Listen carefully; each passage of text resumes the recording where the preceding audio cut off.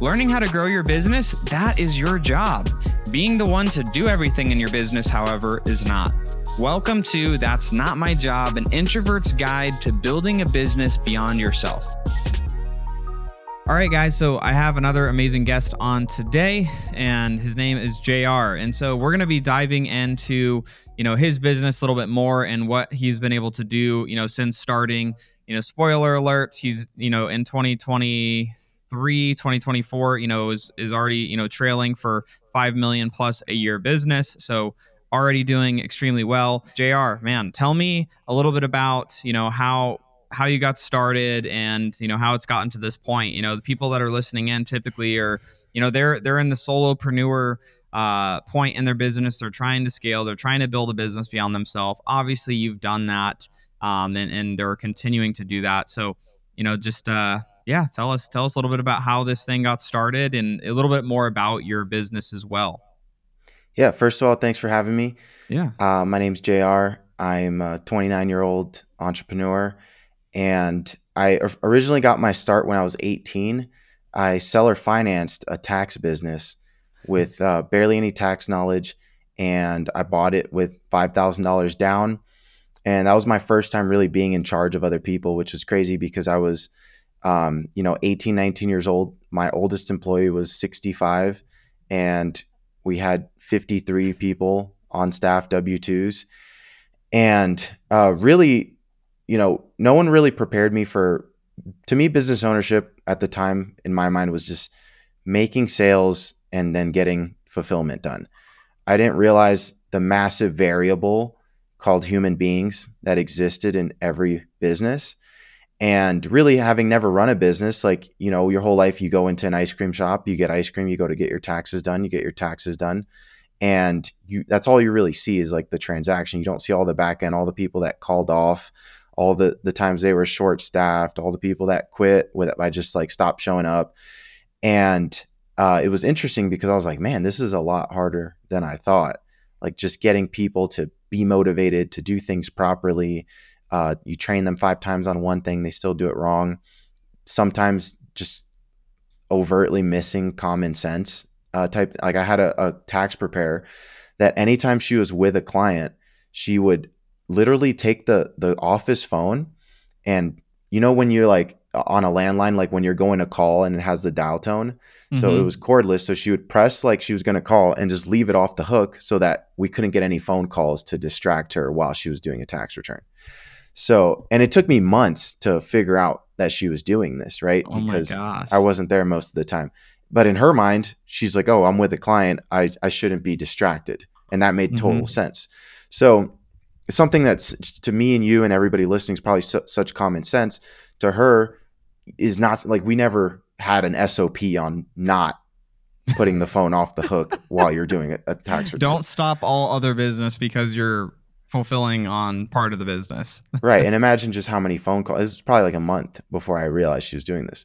So, yeah. So, and it was funny because I eventually had 3 locations and then I had cameras, and I was calling the store and it was just busy, busy, busy. So then I checked the camera and I see the phone right next to her. And that's how I kind of put 2 and 2 together. So, yeah, like that was kind of my first dose of entrepreneurship and realizing, how hard it is to actually put a good team together. Yeah. Eventually I sold that business, and that led to me getting into the digital marketing game.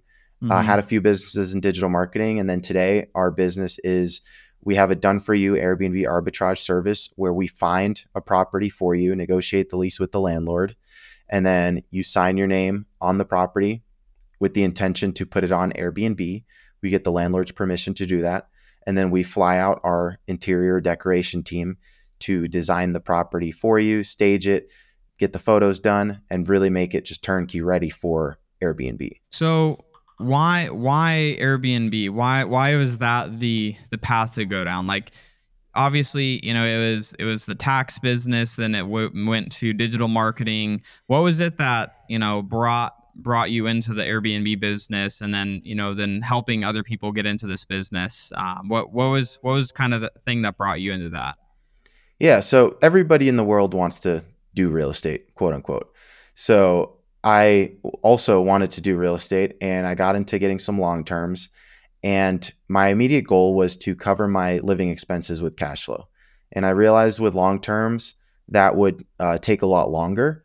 And I had accumulated like 10 long term units. And that's when I started to research Airbnb. And then I got one Airbnb property and it beat the cash flow of all of my units combined. So I was like, oh, wow, this is amazing. So then I got another Airbnb and another Airbnb. And I realized that, as you know, when you quote unquote do real estate, everybody starts reaching out to you and like, hey, I want to do this. Can I do a deal with you? Can I get involved somehow? So that started happening. I started partnering with people. And the more I would post, the more people I saw people were interested in like Airbnb stuff. So I was like, man, we should make an offer around Airbnb. And I looked at the market, and every Airbnb offer out there is give me money and I'll coach you on how to do Airbnb. And I realized that there wasn't a need in the marketplace for another offer like that. So I'm pretty good at creating offers. So I came up with a done for you Airbnb offer where we would do the majority of the legwork for you. And you could essentially just get the property and then manage it from there. So that's kind of how that idea was born. Okay, so that idea was born, and let's look like what's the business look like today. So now that idea was born. When was that? How many years has it been? And what does your team look like? Employee count. And what does that look like today? Yeah. So we launched this company in late February 2022. So we're about to be 2 years old. And the first year we did about 2.2 million in revenue from February to December, which was to me at the time was just mind blowing. Right out the gate. That's Yeah. sick. And, we started the company with like $3,000 in ad spend. And 2023, we did about $5.1 million. And so far, I think we're trending this year to do anywhere between like 6.5 to 7. Mm-hmm. Obviously, it's the beginning of the year. So, Yeah. As far as team, we have about a core team of like 20, and then we have 15 interior decorators, and they're the ones who are kind of freelance part-time. They fly out, they do one project a month, 2 projects a month on site. And the majority of our in-house team is really just management, people who find the leases, and the sales team, and client success, customer success. Dude, that's okay. So I just want to make sure. So around 15-ish team members, or that? Yes? 35, 35, including the okay, design team. Designed. Okay, yeah. So around 35 team members, dude. That's amazing. I mean, and that's a short period of time too, just within almost 2 years. What was that? What was the first role that you hired? And obviously, you've had some experience, from digital marketing, and then prior to that, you had the experience in running the tax business. What was the first role that you hired at in the Airbnb business? Yeah. So the first day, so we sat down, we built our entire the bones of our company, minimum viable product, in one day. So I came over to my business partner's apartment. We built the landing page, the thank you page video. We built the pitch deck, and then we hired a sales guy. That was literally all on the very first day. So the reason we hired the sales guy is because you could essentially, if you're trying to run a company and do sales, it's very hard to fill your calendar with 8 hours a day worth of sales calls. So we were like, this is the first hire we need to make. I made some calls. Literally, it was like hitting everybody up. Hey, who needs a job? One guy was like, hey, I just left my sales job. I'm about to interview for another one on Monday. We got on a call with him. We're like, cool, you're hired. He started, this was on a Friday. He started on Monday. So that was, and it's the best role I would say to make the hire for, because it's commission only. So yeah, you not really, a lot of risk for you. right, exactly. And that will then allow you to go harder. And it's funny because if you see these like local business owners, for example, let's say a guy I'm having a pool built at one of my properties. The guy that manages the people that build the pool and is also part of the team that builds the pool was the one that did the sales. So, and this has been going on for like 15 years. So the average small business owner never even gets to that point, because they're like, oh, I don't want to give away some of that, or I don't have enough lead flow or whatever. But if you give away the sales, now you have the time to figure out how to fill their calendar and how to pack out the lead flow. So it's amazing to me that you could run a business for 20 years and you've never once thought about like, maybe I should give up the sales and focus time on how to get more customers. And maybe I shouldn't rely 100% on word of mouth. Yeah.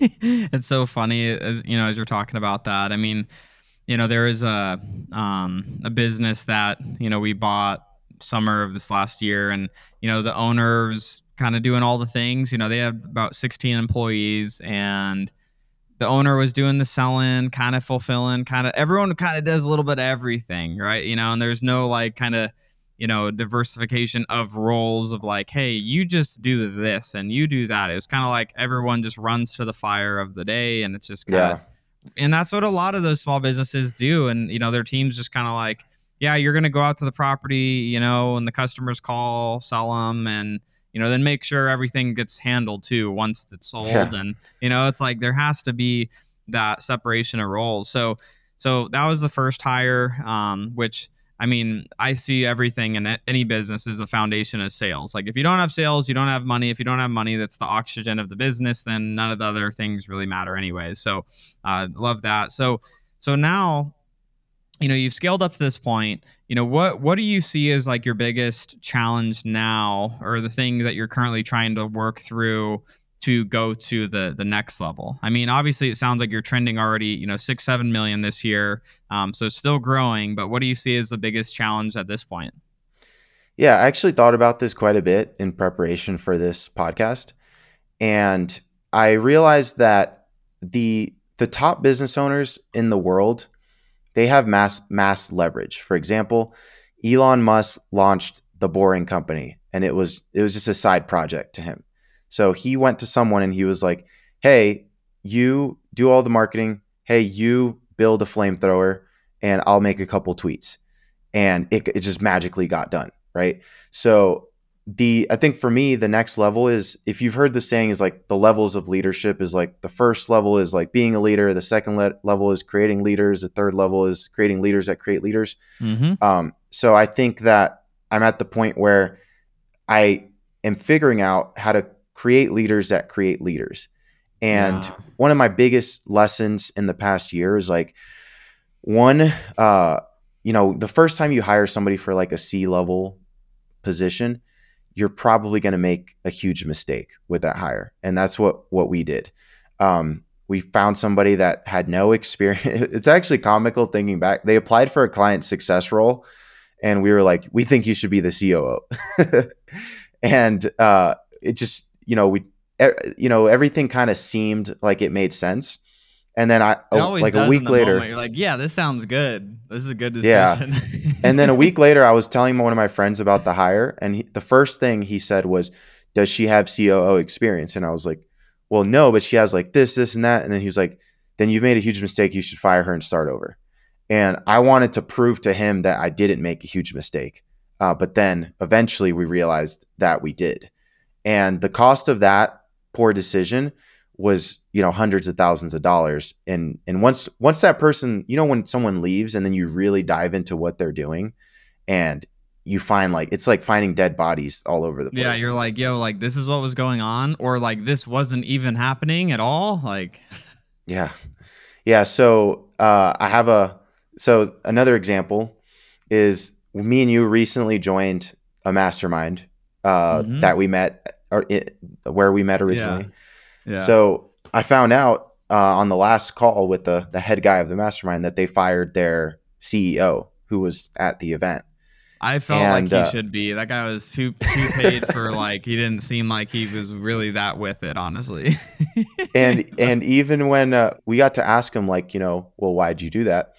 And he was like, I'm surprised we made as much money as we did with all the things that were missing. He's like, I had discovered 300,000 leads that we had like paid for. These were like full applications, like name, phone number, how much they make, all that kind of stuff. And there has been no contact of them at all in like a year. And so stuff like that, even at that level, having the wrong person or having someone that overlooks things can cost you a lot of money. And typically, like in your C suite, you put a lot of trust in them. So you're not hmm. constantly double checking every No. little thing. So I think for me, the biggest challenge now is continuing to find amazing talent, but really finding talent that gives you leverage in the form of you can say, hey, go, this is the project I want done, go do it. And they create the website, they make the hires for it, they build the product out, all the SOPs get done, and then you check it and it's flawless as if you did it.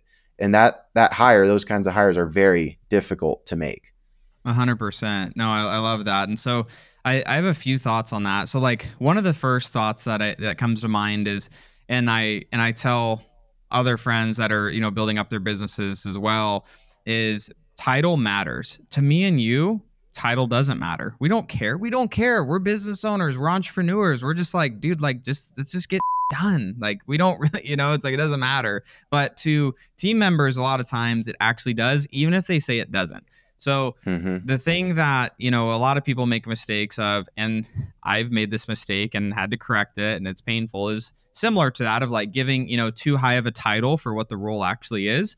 And so what we create within, each company is essentially like our employee growth plan, where we go and like each individual department has an ascension plan, essentially set up where it's, let's say it's in our editing team, it's you start as a junior editor, then you go to editor, then you go to senior editor, then you could go to maybe it's to production manager, then senior production manager, and so it's like you can go up these tiers, and then eventually it's overseeing more things, and it might actually go to you know a VP of operations and then a president of operations, like all the way up to where COO would be like literally 12 steps or 10 steps from like the entry level role within the company.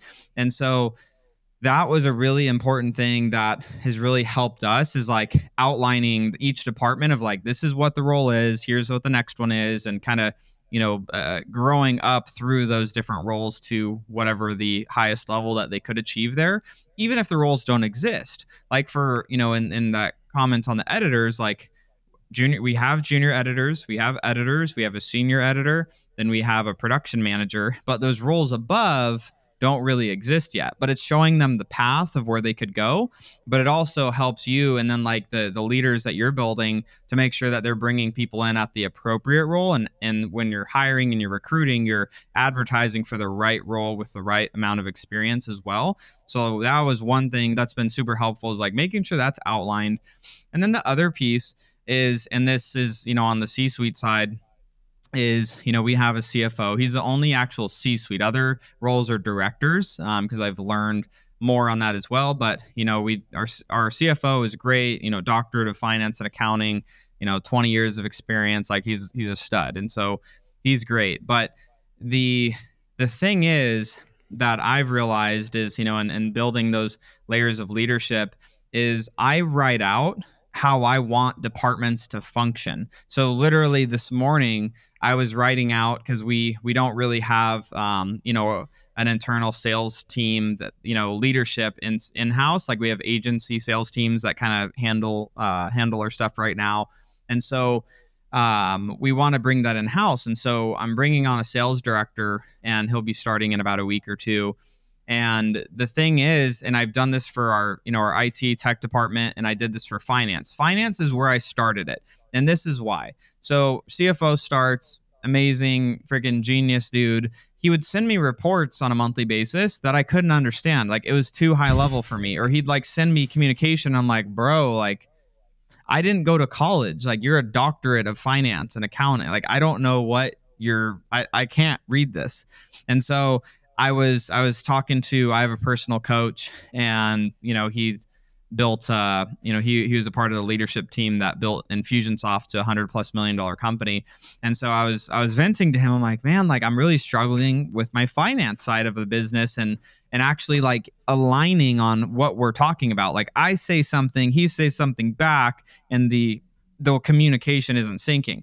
And so now what I do for each department is I actually have an individual document that any leaders in that department get access to. So for sales that I just did this for, but when I did it for finance, I wrote, what does success in the finance department look like? And so I just started writing everything that would mean success to me. And I started listing out, things that would mean it wasn't successful too, so that I was able to then deliver that to my CFO. And I said, Ben, this document is the framework of how we are going to win together and how we can communicate. And like, there's simple things on there. When reports come out on a monthly basis, if you could not show that report to a fifth grader and they would understand it, do not send it. And if they could understand it, then do send it, because that means I will be able to understand the report. It means that our companies have X amount of reserves for all of our operating expenses, X amount of months, because that's what I want to see happen. He just handles that. It means that our belief system on distributions are this. So distributions happen this way. Tax distributions happen this way. And so just really writing out like high level what all of those things look like. And where, hey, we have multiple people in our finance department now. So it's like, a part of that document is I just want to know, who is it that I need to go ask a question to if I have a question about one of the specific companies, accounts receivable or payable, or what's going on in a certain area. Because I also don't expect our CFO to be the all-knowing of every single transaction between multiple companies, because that's not realistic either. But I did that for finance, and then I did it for technology and our IT team as well, because we really struggled with that department. Like, we'd hire, fire, hire, fire, hire, fire, hire, fire, and I just wanted to rip my hair out. And then I followed that up too, and I just wrote out this document of like, this is what success is at our company and tech, IT, and just in simple terms, how I want to see things function, how it should operate, and all of these different things. And so that I'm able to give that to the lead that we have in that department, and that alongside of their job description. And they have their key performance indicators of like, this is like just what you need to do for your job. But what success looks like in the department is kind of like their North Star of like, if you read through this and you don't feel that these things are being done to what this document says, it means that we're not succeeding in this department. And that really helped me, because oftentimes we're, to a finance or a tech person that isn't finance or techie, like you speak different languages, so you have to like simplify it down. And that was something that's been super beneficial. And I just managed also to that. I'm like, yo, like, this isn't making sense. Like, let's revisit this document. This section here is what I'm needing, and that is what winning and success is to me.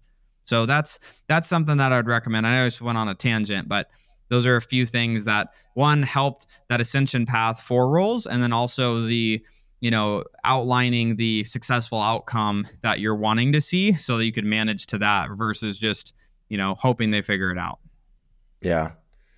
And I mean, leadership skills as well are just so, like, yesterday I had to I have a team member that performs well when they're motivated, but when they're demotivated, it's like half the production. So Sales role? no, it's actually an acquisition, basically like the role that signs leases. Oh, okay. So they have a KPI they need to hit every month. And when she's motivated, she's like 50% above KPI. And when she's not, she's like 20% below KPI. So, and typically, so I was trying to figure out, and this is where like the nuance of leadership comes in, and like empathy. And she has like a direct manager as well. And I only really get involved when I need to. Mm-hmm. But I was trying to figure out, does she just naturally get demotivated, or is it a leadership thing that happens that then demotivates her? And old JR, I would have jumped on and been like, hey, you're below KPI, like you got 30 days to fix it, or you're shipped out. Yeah. But one of the things that I've learned now, it's like, that's the complete wrong approach with people, because then they might hit KPI, but they get kind of resentful, and they're still not going to reach like their max potential. Or they just get so demotivated off that and like immediately start looking for another job. And now you just waste 30 days with them just sitting around. So instead, I thought very methodically of like how I'm going to jump on this call. And I think the way that I approached it is something that I noticed bosses never did for me when I had, jobs in high school and stuff. So I jumped on and I was like, so the purpose of this call is just to, give each other feedback, see what we can improve as a management team, and then we'll give you feedback as well. So I started with her giving us feedback, and that was probably like a 30-minute conversation right there where you just make them feel heard. And then from there, I was like, okay, cool. So what are some things that you think you're doing well on? And then she told me that. And then I was like, okay, cool. And what are some things you think you could improve on? And typically the things that they're going to tell you they can improve on are the things that you want them to improve on anyways. Yeah. So she said organization. And basically the issue was she wasn't like keeping her leads updated and like closing everything out at the end of the day. And it just got really messy. And then it would stack up and it'd be like a week. And then it also affected her team because there's people getting her these leads. Now they feel like they're compensated based on her like closing these, and they feel like she's not, It's a whole trickle closing. effect. Yeah, so now that person's demotivated, and then the other people on the team see this happening as well, and then they see like, oh, I can kind of get away with this or get away with that. So it's a huge trickle effect. So I said the way that I kind of approached this conversation was like, okay, what do you think you can do better? She said organization, and I was like, okay, can you elaborate on that? And then she said the exact thing that we knew was the issue, her staying on top of the leads. So I basically came up with a system where someone else would be accountable. She'd be accountable to someone else every day, and if she didn't, they would post in a Slack channel, which is basically her assistant. Hey, thanks for updating everything, or hey, I noticed you updated this, but these 3 or 4 things still need to get done before the end of the day. And that would be in a Slack channel where we'd all see it. And there's 2 ways to interpret that. Either one, she could look at that as like, oh, now I'm being micromanaged, or 2, she could look at it as like, oh, now I'm being held accountable. But how she looks at it depends on how I framed it. So here's how I kind of framed it. So first thing I said was, yeah, that makes a lot of sense. You're a lot like me in that way, in the sense that we're not the most organized. And let me tell you, like, one thing that helped me is like, so right now my girlfriend is on a clinical rotation, and meaning she's staying in another city 5 hours away for 6 weeks, and she's at the end of it. But she's been coming home every weekend. So basically, she'll come home Thursday or Friday, depending on her schedule, and then leave Sunday. So I said, when I know that she's not going to be here, the house gets really messy. So like I'll take off my clothes and just leave them on the floor of the closet. I'll try on 3 outfits and I won't put them back on the hangers. I will, I have like a kitchen island. A bunch of stuff will just get scattered, papers, Amazon boxes, etc. And I know that when she comes home on Friday, the last thing she wants to see is a messy house. So Thursday night, I'm cleaning the house. Now, imagine if I was just single and I knew no one was going to see this for weeks, what the house would look like. So I related that to this situation in terms of accountability. The only reason that my house is clean right now is because I have somebody that's going to see it and I have accountability at the end of the week. But if I didn't, I'd be like, oh, who cares? No one's going to see this anyways. So I said that works for me because I'm not the most organized person. So what do you think of this idea if we have your assistant just post every day what leads need to get done or what hasn't been done in our Slack channel? And if we see that 2 or 3 days go by that this doesn't happen, then we'll reach out and offer you some assistance to get it done. And she was like, yeah, I actually really like that idea. That would really help me stay accountable. I'm not super organized like on my own. And organization, like it's heavily a genetic trait. If you're not organized, there's not many people that are like, I was never organized in my 20s and now I'm perfectly organized in my 30s. It can happen, but by the time you reach 25, you're pretty much the person that you were born to genetically be for the most part. So it's a very hard thing to change just by saying like, I'm going to be more organized. I'm going to be more conscious of this or whatever. And the reason I know that is because if you think back to elementary school, there's 2 kinds of kids. The ones that had like, they would get the paper from the teacher. The left side of the folder is homework. The right side of the folder is take to my parents to sign. And they would insert everything neatly for every class. And then at night, they'd go through it, make sure everything's done. And then there was people like me. And I have very vivid childhood memories. I remember when I was back to when I was 5 years old in kindergarten. And the teacher gave us a permission slip to get signed. And the bell had rang, meaning we had to leave. And I had like 5 folders. And I was like, well, I could go in and find which folder to put this paper in. Or what I chose to do was I literally just crumpled up the paper, shoved it into my backpack, and I was like, I'll deal with it later. So that, and our teacher had taught us how to do it the right way, but genetically, I'm just not an organized person. So that's the way that I chose to do it. So the way I handled this conversation, it took years to kind of figure out, like, you kind of have to go through some mental gymnastics to not offend somebody or not feel like you're micromanaging them.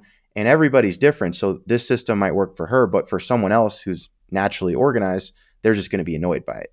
100%. And it's, it's always identifying like what's the best approach for this person too. It's like knowing, okay, is this someone that I'm going to communicate more directly because they just want direct communication, or is it, I'm going to have to tell a story because they're more expressive and they want to, kind of feel like just have some more feeling to the conversation versus, just kind of whatever the personality is a little bit too. And I guess one of the questions I would ask on that is, okay, so you have a sales manager that was managing them as well. Mm-hmm. So I guess the question I would ask on that too is, why was the sales manager allowing them to have, their leads not, categorized, or I guess, set in whatever stage they need to be in, or follow-up statuses, or whatever the categorization, like what was their kind of reasoning of like, hey, like it's not happening, and that you had to kind of jump in and help them? Yeah. So the sales manager is very direct, very blunt. Okay. And she's like, I've Do it. gotten on, It's yeah, like, she's like, I've gotten on calls with her. I've shown her, like, all the ways that I know how to do this. I've showed her my systems, and then she'll kind of do it for like 2 weeks, but then eventually, she just kind of falls back into this pattern. And, for a lot of people that'd be like, oh, we just need to get rid of this person. But I've seen how when they're locked in, they can perform extremely well. And this is also a role that involves a lot of training, and it's not a role that exists anywhere else. Like calling landlords, talking to them, convincing them to let us do Airbnb in their house, then pitching that property to the client with all underwriting the property, making sure that it has good comps. Like there's a lot of training. Complicated role. Yeah. And it's not something that we can just hire somebody that's done this. Also, this person's been here for a while. So I was like, okay, let me go in with a different approach than what you've been trying. I can tell this person really cares about their job and the success of in their role and the success of the company. Let me just come in and take a crack at it. And that's usually not something I do. Like I don't have a lot of one-on-one meetings with team members. I typically only speak to management for the most part. But this person that is in the manager role, she was someone who developed from the basically sales role into the management role. And so there's a lot of training that needs to be done for that person as well. That makes sense. Yeah. So it's kind of stepping in and showing how to coach versus them just, struggling with it and not knowing like where to go from here with the coaching that they're doing. It's super interesting. And that definitely makes sense. So the thing that, I'm just trying to like brainstorm in my head. It's like, okay, like it's like at what point do you, make a change with someone like that versus, keeping them around? I guess I'm always like, okay, carrot or stick. It's like, is there a way to incentivize this person to do the behavior that you're wanting them to do? Like, I don't know. Like I try to think of like, okay, what if they, if they had their leads updated 80% of the month, like, so like throughout the entire month, 80% of the time, their commission that they get is tiered a little bit differently that month. So it's like they're incentivized each month to keep up on that, and not at 100%, because no one's going to do it 100%. Like it's not realistic. But I try to think of like, what are like things that could be tied together where it's like, okay, like your commission is this, but if throughout the entire month you achieved 80%, completion of, all leads are tagged or followed up or whatever stage in there, then your commission could be a little bit higher. to reward them for doing it, but it's like also, some people they're more incentivized by the stick and they're like scared, and so that makes them take action versus like, oh, the rewards this. So, so I guess I don't know, have you considered anything like that of like, tying it into the way they're compensated? Because my guess would be if they were actually, making sure all of those leads were followed up with and everything was done every single day, or at least 80% of the time, they'd probably get more sales, which would make more money. So that it would kind of still make sense to Yeah. pay them maybe a little more. Yeah, no, that's a good idea. I actually haven't thought of that. But yeah, that'd be solid. It'd be solid to make different incentives for different people. And Yeah, and that's sometimes it's like, the person is how you kind of have to incentivize it a little bit. And there's like certain things where it's like a measurement of success is either it's just done or not done, and then there's like percentages of completion that could be there. So I always try to think of that with, how do we best incentivize people, and then how do reward them for the right behavior that we want to see them do, and test it. I obviously sometimes you do it, you roll something out like that, and you're like, they didn't even freaking care. Like they're still at 62%, compliance of, if they work 5 days a week, on average, there's 22 ish working days in a month. It's like that could just be something the manager is tracking, and or just flat fee bonus them. It's like, oh, if you know that if they did that percentage of the time, you're going to get an extra couple sales. Like, what does that mean for the business? And can you just pay them an extra $1,500 flat bonus just for achieving it for that month? Like, I'm always trying yeah, to think of that with our team members to like incentivize certain behavior to happen, even though it's like they make a commission. It's like if they do this other thing that's going to help the rest of the company, it's going to make lead gen happy and marketing happy, and then it's going to make fulfillment happy because then we're getting more properties. Like, I don't know, just thinking out loud. yeah. I mean, the best way I've found to change behavior is through incentives. Yeah. So we most of our roles, it's like base plus incentive for the action that we need. And I think Hmm. that's also a big mistake that, a lot of small business owners make, because even like I especially like for example in construction, like they think like, okay, we're just going to pay this guy hourly to build the pool. So it's like I always say the divorce lawyer, it's the worst business model in the world for consumers, because the Hmm. divorce lawyer is incentivized. I mean, any lawyer really, their incentive is to spend as much time as possible. Imagine you got paid for taking longer on everything. Like imagine that, for example, for us, if we got paid quadruple the amount to find a property, if we took 4 times longer, well, we'd probably take 4 times longer. So that's why I think the way that that lawyers bill is pretty flawed in the sense of what's best for the consumer. If I got a divorce, if I got married and had to get a divorce, I'd be like, hey, I'll give you an extra 50 grand if you can get this done in 2 months. Yeah. And they'd probably get it done a lot faster with a lot less headaches. And in their mind, they're like, oh, shoot, I could drag this out for like 2 years and make 200 grand, but it's going to take 2 years. Or I could get this done in 2 months, make 75, 80 grand or whatever, but I got it done in 2 months.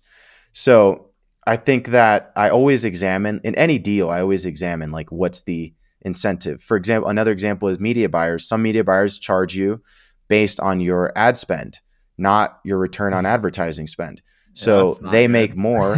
Yeah, they're like, oh, cool, let's spend 100 grand this month, or let's needlessly spend another 10, 15K because that'll cross us into the next threshold.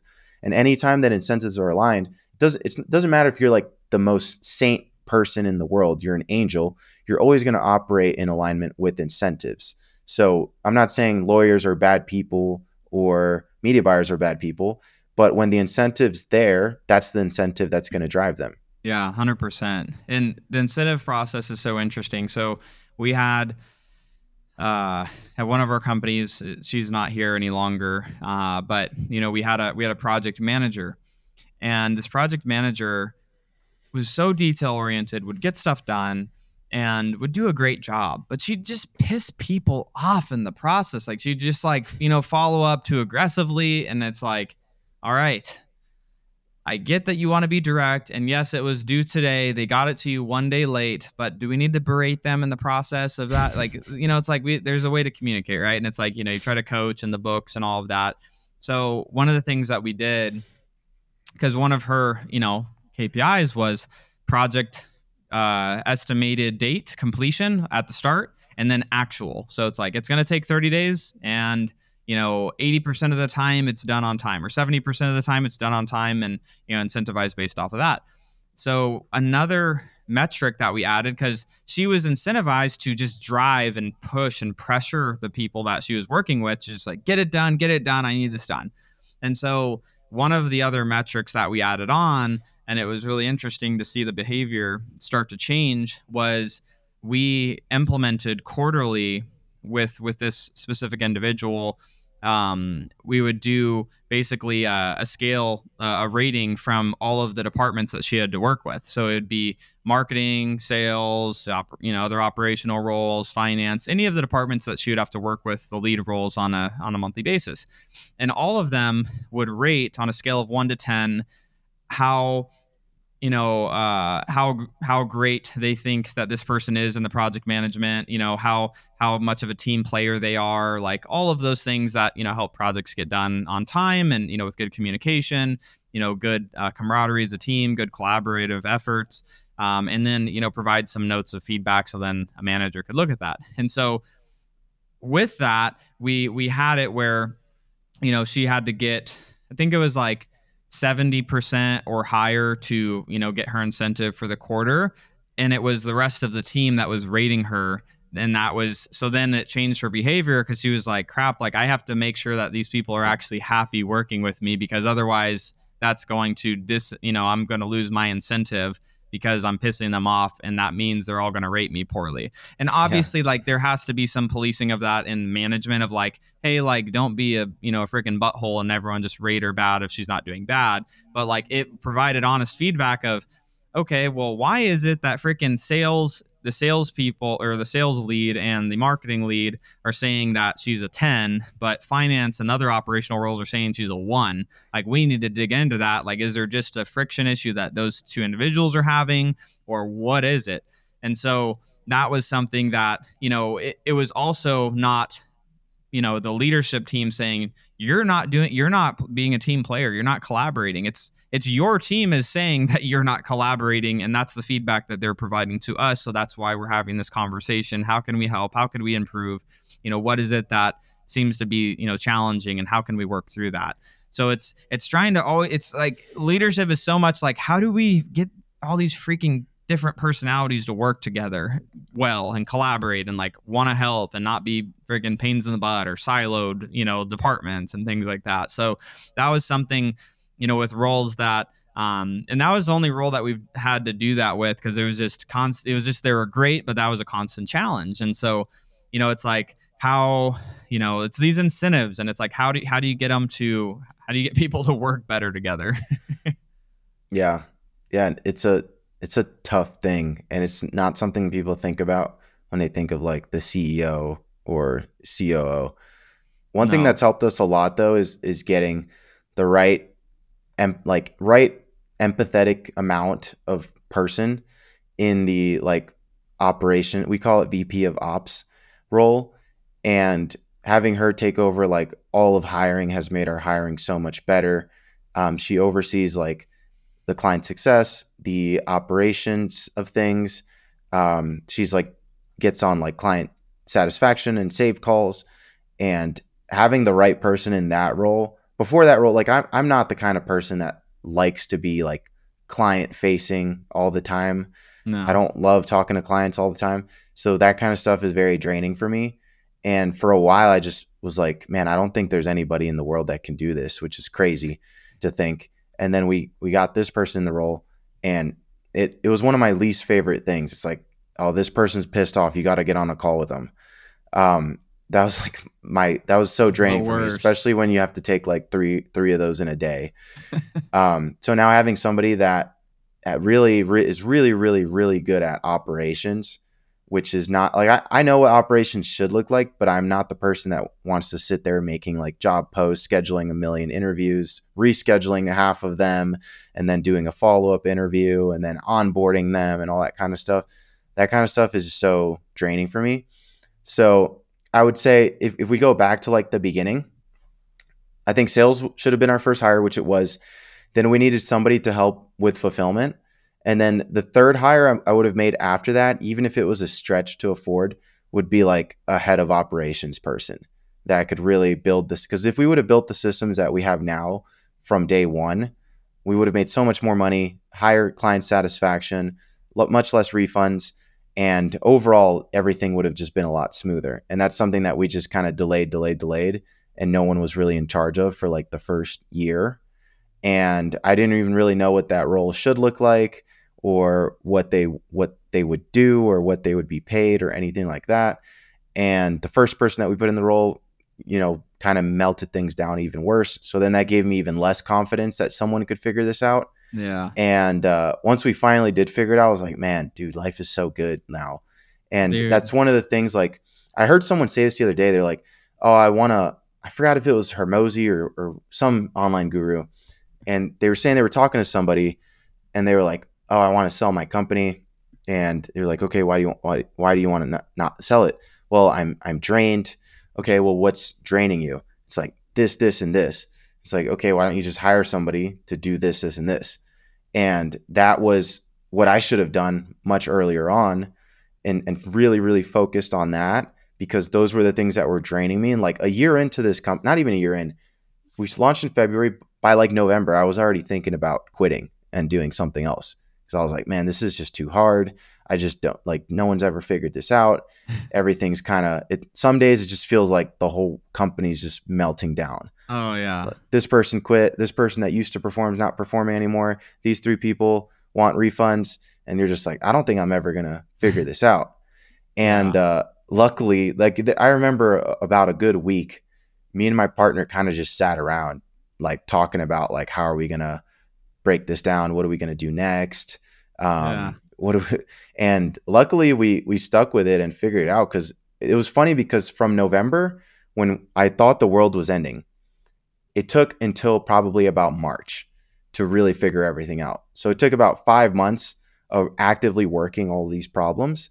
Whereas, like, man, it's like the picture of the guy that's like in the mining tunnel, and he's like, he's walking back. Gold. Yeah, exactly. It was just like that. Like, we were 3 feet from gold and we were about to quit.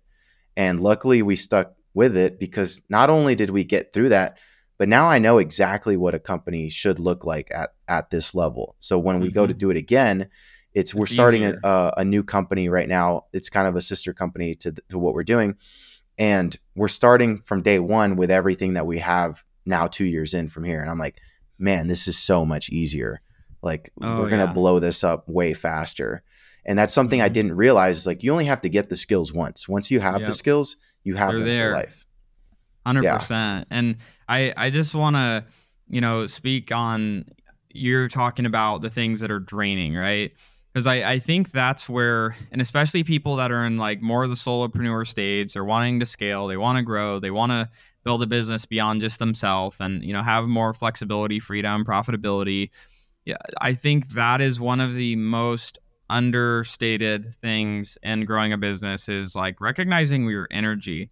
And the things that give you energy or take energy away from you usually will give you the idea of what things you need to get delegated or outsourced sooner, because you're going to be able to do more. Like for me, I don't do good with, if you had me making sales calls all day, like within like half the day, I would want to jump off the roof of my house and be like, dude, I'm done. Like, I hate this. Like, I don't want to haggle with people and negotiate. And like, I'm happy to negotiate bigger deals and things, but like, I'm not trying to collect $2,000 on the phone from someone. Like, I'm like, oh, kill me now. Like, I don't want to do that. Yeah. But there's other people that they're just like juiced and like, dude, like, I got 4 people to collect $2,000 from today. Like, I'm hype. Like, I'm going to the club and bottles, and like, they're hype. And it's like, I don't want to do that, So it's like, everyone has the things that give them energy or take energy. And I think that's a lesson of, you find out when you're in a good sweet spot of the things that you should be doing in your business when you like to do them, you're good at them, and you actually get energy from doing them, and it's leading to your business actually making profit too. Like that's important. But I think a lot of people get stuck in that, like you said, and they're just like, oh, like I'm just drained from doing it. And for people listening, I don't want people to think like, oh, well, if I'm not happy doing certain things, like I shouldn't have to do any of them. It's like, well, sometimes you also have to do what you have to do until you can do what you want to do. Like if you don't have the funding to hire someone to do your finance or operations, it doesn't mean that it doesn't need to be done. It's just like you just need to do it for a little bit and like trudge your way through it. And like it's not fun, but as soon as you possibly can, get someone else to help you with it. And so that's something that, you know, I'm always trying to monitor that myself of like, what are the things that I'm working on that are giving me energy, and what are the things that like I work on it for an hour and I'm just like just drained. And one of those things is writing out like kind of what success looks like for departments and, you know, for certain roles, like certain, like basically now director and above roles, I'll still write like the keys of success for the role. But now, because I'm like, I don't like the nitty gritty part of writing it. So I'm like, how do I do this? So I met with my assistant earlier and I'm like, I don't want to do this anymore. I don't get a lot of energy. It takes me like 2 hours to do one of these each time I do. So now what I'm doing, and I'm testing it. It's just a test. So we'll see. But I'm recording a Loom, like just kind of going over it and just like explaining what I'm expecting from the role, what I'm seeing as successful outcomes. And then I passed it to her to see, you know, have her write it and then see how that shakes out instead of me spending 2 hours on it. It was like 16-minute Loom instead. But, you know, it's like identifying like where that energy is at is super helpful because you're going to do better work when you're energized too. So with that, you know, I guess any other areas that you're like, you know, trying to break through or, you know, go to the next level on that you kind of want to talk through before we wrap here in a few. Yeah, I'm curious what your thoughts are on attracting A players and how you identify one in the interview process, and more importantly, how you keep an A player once they're on the team. I love that. So, I think through a lot of making mistakes, we've learned a lot of things, but we have a multiple step interview process. And that just that thing alone already threw out a lot of candidates for whenever we're hiring. Like when I first wanted to implement a multiple step interview process, our recruiter wasn't happy. He was like, dude, like this is like people aren't wanting to even, you know, meet. And I'm like, good, I don't want them then. If they don't want to go through the steps, I don't want them at our company. And so, you know, initially they have to apply for the role and we do weird crap. Like if you go to manifestyou.com, you know, we tell them to review that, and then there's like certain things our recruiter will kind of ask for on attention to detail roles, not on sales roles, but there's certain little things like at the end of it we have a spoof in the hiring video, and our recruiter asks them, you know, hey, did you watch it? If they say yes, at the end of the video, it's like, what did you think about the end of the video? And if they're just like, oh, it was super professional, it's literally like people on our team cursing and like messing up in the recording, so we know that they're full of crap and they're lying. And it's like if they're starting off the conversation lying and they're supposed to be a detail oriented role, we're not going to continue the conversation. So like we like put in little, you know, landmines throughout our interview process. But so when they first do, they have an initial call with our recruiter. So we'll have the job ad up. They'll have an initial call with our recruiter, which is just kind of going over basic questions and, you know, why they're interested in the role. What do they know about the company, to make sure they're not just job hunting to get paid. They actually know about the company. They actually researched it. They know what we do. If they didn't do that, they're not going to go to the next stage. So also, Yeah, you I know, would say reduce. some of my favorite people, just on that quick note, are ones who like they see a post on LinkedIn or whatever, and then they message you. They apply, but they message you and they're like, "Hey, I think I'd be a great fit for this role because of my experience here. I looked up what you guys did. I'm really fascinated with Airbnb, blah blah blah." Like the worst is when you get on the call and you're like, "Yeah, so what do you know about our company?" And they're like, I actually don't even really remember what I've been applying for a lot of places. I don't really Yeah. remember exactly. I'm like, bro. Yeah, it's like that won't even like that's not even gonna like go anywhere. So, obviously, like for people that are listening that are smaller, it's like you could just facilitate all these steps yourself, right? But our process now is like they apply, they have to have that initial call with our recruiter. If our recruiter's like, I feel good about them, they're gonna funnel them into a smaller group of applications. They're then going to schedule a Zoom interview with the whoever the hiring manager is. So like whatever department they're going to be working in, that person and the recruiter will both get on that call together with the candidate. And on that call is where they're typically going to go through technical questions with them, and just making sure that they actually are competent to do the role. And before they get to the final interview, every role has a case study that they have to go through. And so basically, like let's say an editor or a graphic designer, for example, the case study will be, okay, so after the technical, the hiring manager feels good about them. They're going to assign them the homework of the case study to see their work and see if they actually can do a good graphic. It'll be, hey, here's a video. We want you to create a hook at the beginning of it, and then we want to see your storytelling abilities in the video, and here are we want it to be color graded this way, and give them all these weird things that they have to do in the video for the completed product.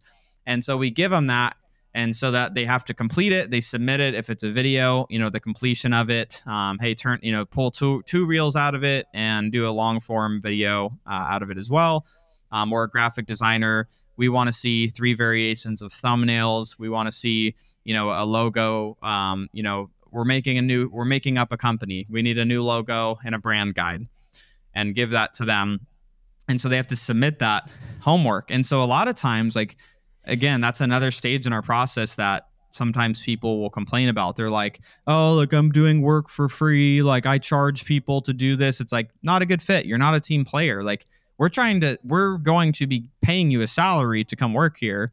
And if you're not even willing to show us that you know how to do the job you say that you can do, I don't care about your, the link to your portfolio of stuff that could be stolen from anywhere. I don't care about that. It's, here's the video we want done. Do it this way. We want to see it.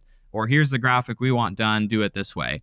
And so through that process of like the first stage, then the technical, which is a lot of BS testing, then the case study is the ultimate BS test, and then the final part, which is the in-person, where typically for like manager roles, where we're really, obviously we always want A players, but if in a manager role, we'll typically have the recruiter, isn't usually in that final interview anymore. It's usually the hiring manager. And then a lot of times myself will be in those ones. For management and above, I like to be in the final interviews to make sure we're not bringing in, weirdos that don't fit our culture and into the company. And so, at that final stage, we review their case study with them. And sometimes it's a presentation. It's like, go through this, and we want you to present us what your plan of attack would be on this specific thing. They present it. We poke holes in it. We ask them, core value questions. Let's talk about a time when where you felt in your previous career you lived this core value. Like, tell us a story of that. And so, we really push hard on the core value questions during that. And then we just poke at their case study during that final interview as well. And then, when we're bringing people on, we always set the expectation of like, it's always the first 90 days is a probationary period. And it's like, that's the time that we want to make sure this is a good fit for you. It's a good fit for us. And really having solid expectations for when they start. So like when they start, we have, written out, like, here's your 3 keys of what success is in the role. And over your first 30, 60, 90 days, these are the things that we expect to be accomplished. And sometimes it's going to shift at day 30. We realize, they move faster or they move slower, or we shift something in the company, and then we reestablish the next 30, 60 with them. And we're monitoring that progress through that period of time. And so that's kind of our, from interview to actually onboard, getting them in the role. We typically see within honestly, within 60 days, we always know if someone's going to make it or not. So like we'll usually, if someone's not going to make it within 60 days, they're going to be cut from the team. Because, I've joked about this with one of our directors, because we had someone that had went past that, and this was some months back. And I'm like, when have we ever had someone that within the first 60 days they've been here and they were not doing a good job and they weren't impressive at doing the role, that magically they just started being amazing? Like, how many people could we say that's true of? And both of us were like, zero people have ever been crappy in the first 60 days and magically became great afterwards. That in our experience, there's obviously probably situations where it's like maybe there's a bad manager in another company and had a great employee under them and whatever, right? But in our experience, that's what we look at. So we typically know that they're either going to make it or not in that time frame. And then as far as keeping them, it goes back to the conversation we were having earlier of what does their career path look like here? What does their ascension look like? They go from junior to, normal editor to senior editor to production. It's like, what are the stages of what are the stages of the opportunity, and how big is the opportunity for those team members? For A players, I think it's one, alignment of core values, that you're tight on the values and, you believe in the same thing there. What does the opportunity look like for them in the company? Because winners want to win, regardless of where they are, they want to win. And so it's showing them what is winning in their opinion. Like, how do they win in this company and achieve their goal in your company? So, and that's that whole plan of, here is the ascension of how you can grow in this company and what that could mean monetarily for you. And it's coaching them to grow into that over time. That's really the way I look at it. Is A players, they want to know, how do I achieve my goals in this company? And it's painting the vision of, this is where we're going as a company. When we reach this level in the company, this role is going to be needed that doesn't exist right now. And that is a role that you could have an opportunity to work towards and earn. But it's not just guaranteed. Like, there's things you're going to have to learn. You're going to have to get better. Your skill sets are going to have to grow to get to that point. So it's casting the vision of what, it's like, where's our company going? And then in that, what does that mean for the individual? So it's like showing where their path is really going to be, I think, is one of the most important parts. And finding A players, retaining A players, and then, cultivating a team of more A players. Yeah, super helpful. 100%. So, that's kind of what, I look at, and it doesn't mean that, it's perfect, and, we still, it's gotten a lot better, but, sometimes there's still hires that'll come in, that don't work out.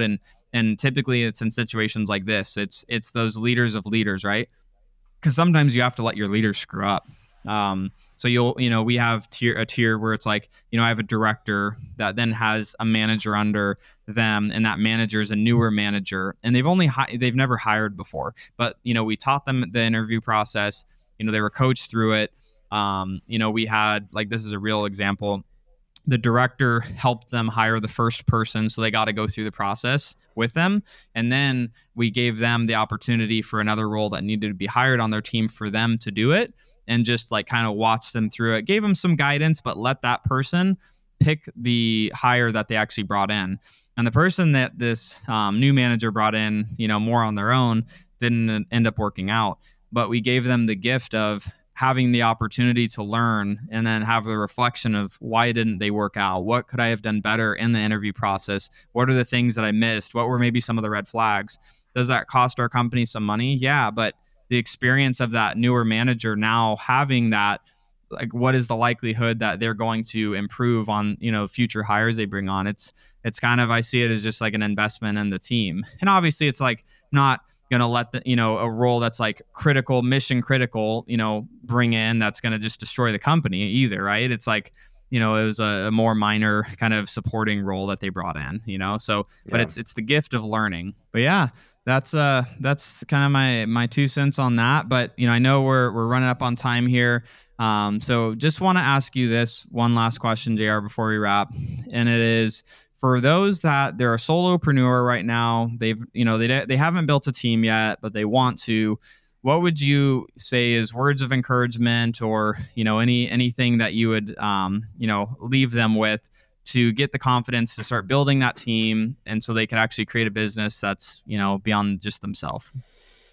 Yeah, my last company, I was in the same spot. Like I was doing all the sales, all the fulfillment, and I remember vividly having the thought of like, I don't know, I don't feel like I'm qualified to train a salesperson or hire a salesperson. I don't feel like, it was outside the realm of like possibility in my mind that I could hire somebody to do sales well. And I was stuck on like, well, I need to figure out how to sell this successfully first. Which there's some truth, like it was a new offer, unproven offer. But really, hiring the salesperson and then managing them and listening to their calls, we figured out how to sell the program and how to repackage it and change the offer up. So just know, like I was in a position where I also was doing everything, but there's two kinds of people: the person that 20 years from now they're still doing everything, or the person who's like, let me just make the hire, and once I free up sales and I have somebody who's dependent on their sales income, now I have the bandwidth to figure out how to fill up their calendar, which ultimately is going to make me more money. So Mhm. just trust in that process, especially if you sell something that's like a commodity or something that someone else has figured out, and that it's been figured out already. I'd say just jump out there, hire your first salesperson, make mistakes, monitor them closely, listen to all their calls, have daily meetings with them. And once you free up that time, then just focus on filling up their calendar. And then that'll create new issues in fulfillment and scaling fulfillment. And you just figure it out one step at a time. One of my mentors, I'll kind of end with this. There's a movie called The Martian, or Martian, with Matt Damon, where he basically gets stuck on Mars. He's like an astronaut. They go to Mars. Everyone thinks he's dead, but he's actually on Mars. And he ends up getting off Mars. Spoiler alert. And the last scene, if you just YouTube last scene Martian or professor scene Martian, he's like a college professor.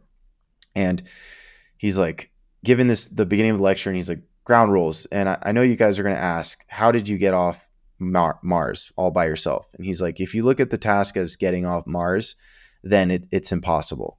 But if you focus on solving one problem at a time, you solve one problem, then you solve another problem, then you solve another problem, and you're only ever solving one problem at a time. And soon enough, you solve enough problems and you get to go home. But if you look at it as this monumental task, then you're never going to get off Mars. And that's kind of how the movie went. Like first he had to figure out food, then he had to figure out communication, then he had to figure out whatever else. So it was just him solving these one problems at a time. And it's very similar to business. First you figure out sales. Your next problem is I need to figure out how to fill their calendar. The next problem is now they're not closing.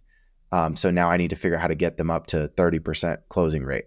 Then the next problem is now their appointments have kind of gone down. Then you fix that. Then now you're signing up too many people and you don't have the bandwidth to fulfill them all properly. Then you solve that. And then the next step is now you're kind of involved in everything. So you need some managers. Then you solve that. And every problem, you're making progress when a problem creates a new problem. And that's typically how it goes. So it's the natural progression of business. Just do it. Like, don't be one of those guys that in 20 years has never even thought about hiring a salesperson and just does it all himself. It's just so silly. 100%. At events and things that, I'll help facilitate and, talking with business owners, the thing that I tell them is you don't, there's a difference in the person that, there's a lot of like real estate agents is like a very common one. It's like real estate agent says, I've been in business for 20 years. And my response to that, because they're the one they're doing everything the same, is you really have only been in business 1 year 20 times because you're doing the same thing over and over again, expecting some different result to happen, but you're not making changes, you're not improving, you're not building a team. So it's like you're in the same spot.